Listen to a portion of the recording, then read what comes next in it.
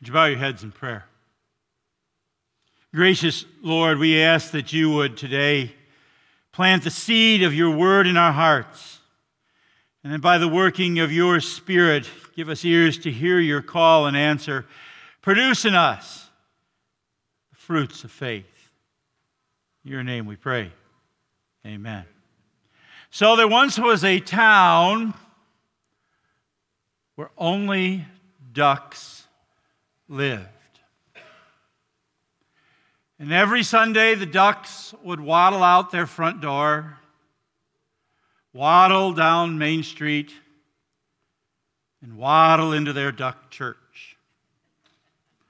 And they would squat in their pews.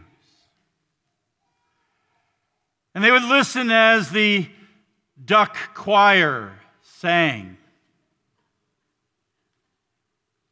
And then the duck pastor would preach a sermon, and he preached a sermon on wings. He said, ducks, you have wings, you can fly, you can soar like eagles. No fence can keep you in, no wall can contain you. You can fly like birds, and the ducks all shouted, Amen. And as they walked, or waddled, I should say, back to the pastor at the end of the service, they thanked him for the inspiring service on wings and the sermon on flying, and then they waddled home. Let's sink in for a minute. We're going to start a series on God's calling in our lives. The next couple weeks, we're going to look over the fact that God has called us to be disciples, not simply members. That He has called us to be stewards,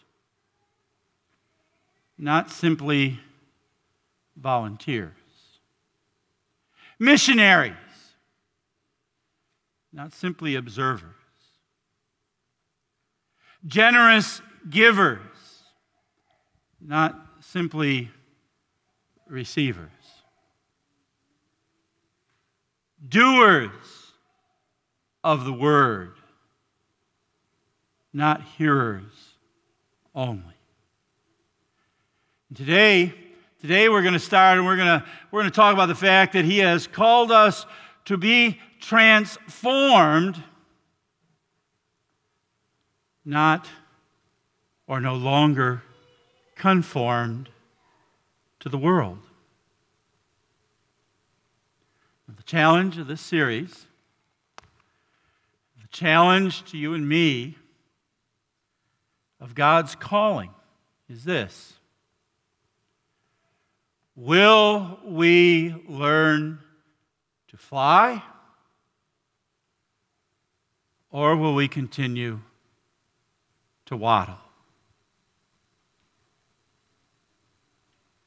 Folks, I've shared this story before. It's about the pastor who preached the same sermon 4 Sundays in a row, and finally one of his parishioners asked him, "That's a great sermon, Pastor. Are you going to preach something new?" And his answer was, "When you do something with this one."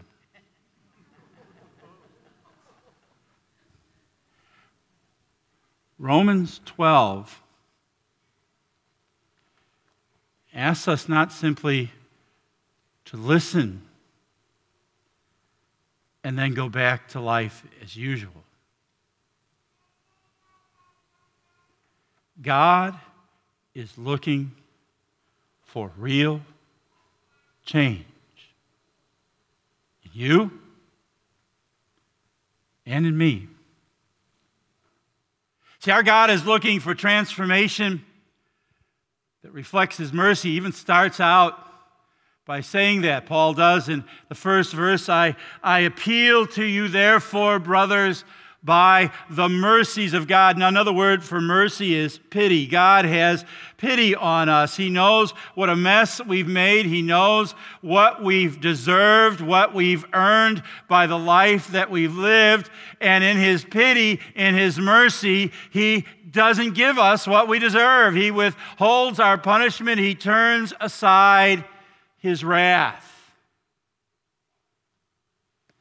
He's acted like the father in the story of the prodigal son, right? I mean, that son, when he came home after what he'd done, he deserved to have the door slammed in his face.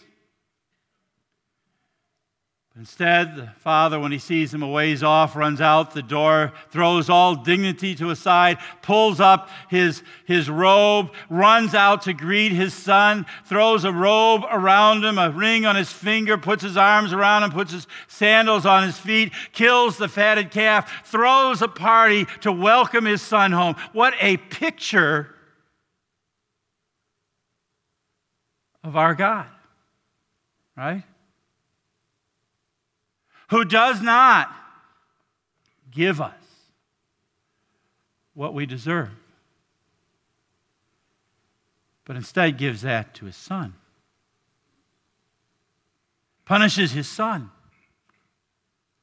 for our crimes. Raises Him to life so that we could live with Him forever. Runs out in baptism and greets us. When we confess our sins, throws His arms around us and welcomes us, and then kills not the fatted calf, but invites us, as He does to His table today, to come and receive His own Son, His body and blood, in, with, and under the bread and wine. Those are the mercies of God. And because of those mercies, you and I stand here today, and we stand on the last day, and we stand before God every day as those forgiven, not condemned, as those who have hope, not despair, as those who have been adopted into His family, not rejected.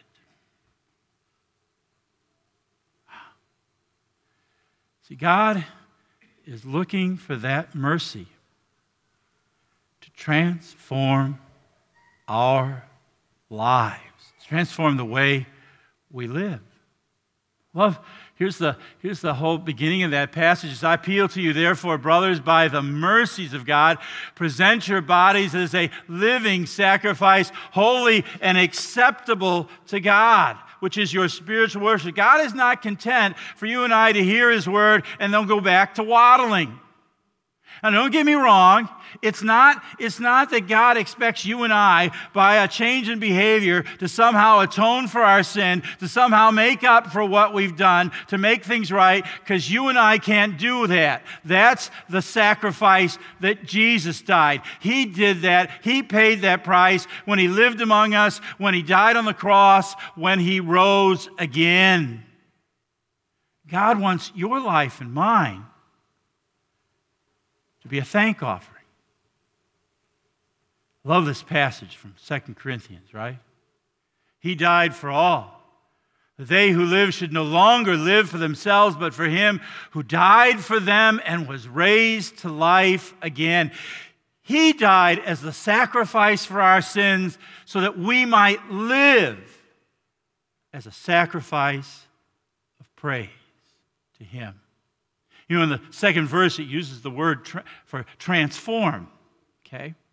But I don't know if you know that the word for transform here is the same word used in the Gospels for when Jesus was transfigured. You remember what happened there on the mountain, right? All of a sudden, His face shone as bright as the sun, and His clothing became dazzling white, whiter than any launderer can ever make them. And for a moment, for those 3 disciples who were with Him, Jesus pulled back the veil, and He let them see who He really is.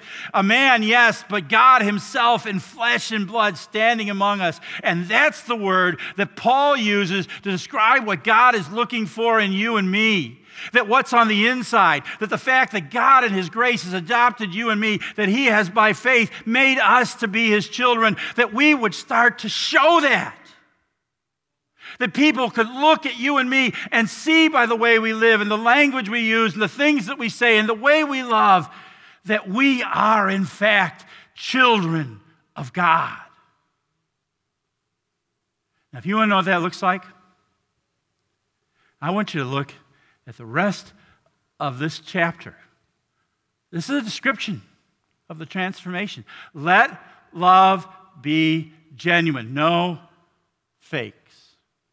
Abhor what is evil. Now, folks, I know we abhor what's evil out there, but I really think Paul's talking about abhor what's evil in here and hold fast to what is good. Love one another with brotherly affection. Treat each other like family. Outdo one another in showing honor. Don't be slothful or lazy in zeal. Be fervent in spirit and serve the Lord with energy. Rejoice in hope. In a world that's full of despair right now, you and I are to be beacons of hope in this world. Be patient in tribulation. Be constant in prayer. Contribute to the needs of the saints. Seek to show hospitality. Bless those who persecute you. Bless and do not curse them. Rejoice with those who rejoice. Weep with those who weep. Live in harmony with one another. Do not be haughty. Don't think you're too good for anyone else. Right? But associate with the lowly. Never be wise in your own sight. Never spend a lot of time patting yourself on the back about how much smarter you or I are than everybody else. Repay no one evil for evil, but give thought to what is honorable in the sight of all. If possible, so far as it depends on you, live peaceably with all. Beloved, never avenge yourselves. Leave that to the wrath of God. For it is written, vengeance is mine, I will repay, says the Lord. To the contrary, if your enemy is hungry, feed him. If he is thirsty, give him something to drink. For by so doing, you will heap burning coals on his head. Do not be overcome by evil, but overcome evil with good. Quite a chapter. Folks, God has not called you or me to waddle. He's called us to fly, to be transformed, to let people see who we really are so they'll glorify Him. His call lays a choice before us. What will shape our lives? The ways of the world or the will of God? I mean, look at the passage. Do not be conformed to this world, but be transformed by the renewal of your mind, that by testing you may discern what is the will of God, what is good, acceptable, and perfect. There are a lot of pressures out there to conform, right? 24-hour news cycle with all the opinions of what you're supposed to believe or think. The ads and the posts that suddenly appear on your Facebook page as if someone's listening to you. Good question, isn't it? Politics of the world around us wants to shape you. The curriculum that's taught in many of our public schools that wants to shape and conform your children. Opinions of family and friends that won't tolerate you having a different opinion or thought. It's easy to go along in order to get along, isn't it? To conform. It's easy to stay silent about an evil like abortion because don't want to be controversial. It's sometimes just as easy to tell the lie your boss wants you to tell rather than risk losing your job. Easy just to agree with a friend or a family member rather than stand up for what you believe. It's easy to be conformed. Ran across a story this week about a farmer who was moving his sheep from one pen to another.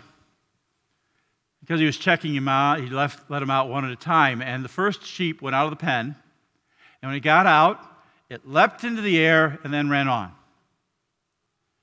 Every sheep after that did exactly the same thing. Came out of the pen, leapt into the air, and ran on, one after the other. Strange thing then was there was nothing there to leap over. Each lamb was did what they did because that's what the one in front of them did. You and I can live our lives that way. We can live our lives conforming ourselves to what everyone else thinks, everyone else says, everyone else does, because that's what everybody's doing. Or we can be transformed by the voice of the shepherd. Now, you hear me week after week talk about how important it is for us to be in worship, to be in God's Word, to read the Scriptures at home. And you hear me week after week urge you to join our Bible class. I know it's not the easiest thing online, but it's a little discouraging when I see only 25 or 30 of you have looked. There's a reason I do that. See, that's how God works His transformation in us. By His Word.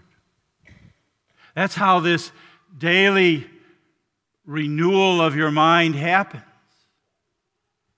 As God, by His Word, is able to shape your mind and mine. It's in His Word that God every day works to put to death the old man in us and to raise us up to be new people, to live transformed lives as His children. You know how an eagle teaches its young to fly? You know that the eagle builds the nest at such a size that as the little eaglets get bigger, they feel crowded. Because mama wants them to leave home. Sound familiar? Okay. And then the mama pushes the eaglet out of the nest. And as it plummets, mama swoops down, catches it, and brings it back to the nest. And then she pushes it out again. Swoops down. Keeps doing it till the eagle learns to flap its wings and fly. That's what our God does. He brings us here. He heals our wounds. He speaks to us His Word. He equips us. And then He pushes us out of the nest each week. And inevitably we plummet and we fail and we fall. And He swoops in and He catches us and He forgives us and He restores us and He strengthens us and He sends us out again. Day by day, week after week. Because God is not content. Like I said, God is not content to watch us waddle home. Doesn't want our lives, having been touched by Him, to go back to normal. He has something better for us. A new life. A life lived in His strength and power. A life where we learn to start flapping our wings of faith and fly. Amen? Amen. And now may the peace of God, which passes all understanding, keep your hearts and minds in Christ Jesus unto life that is everlasting. Amen.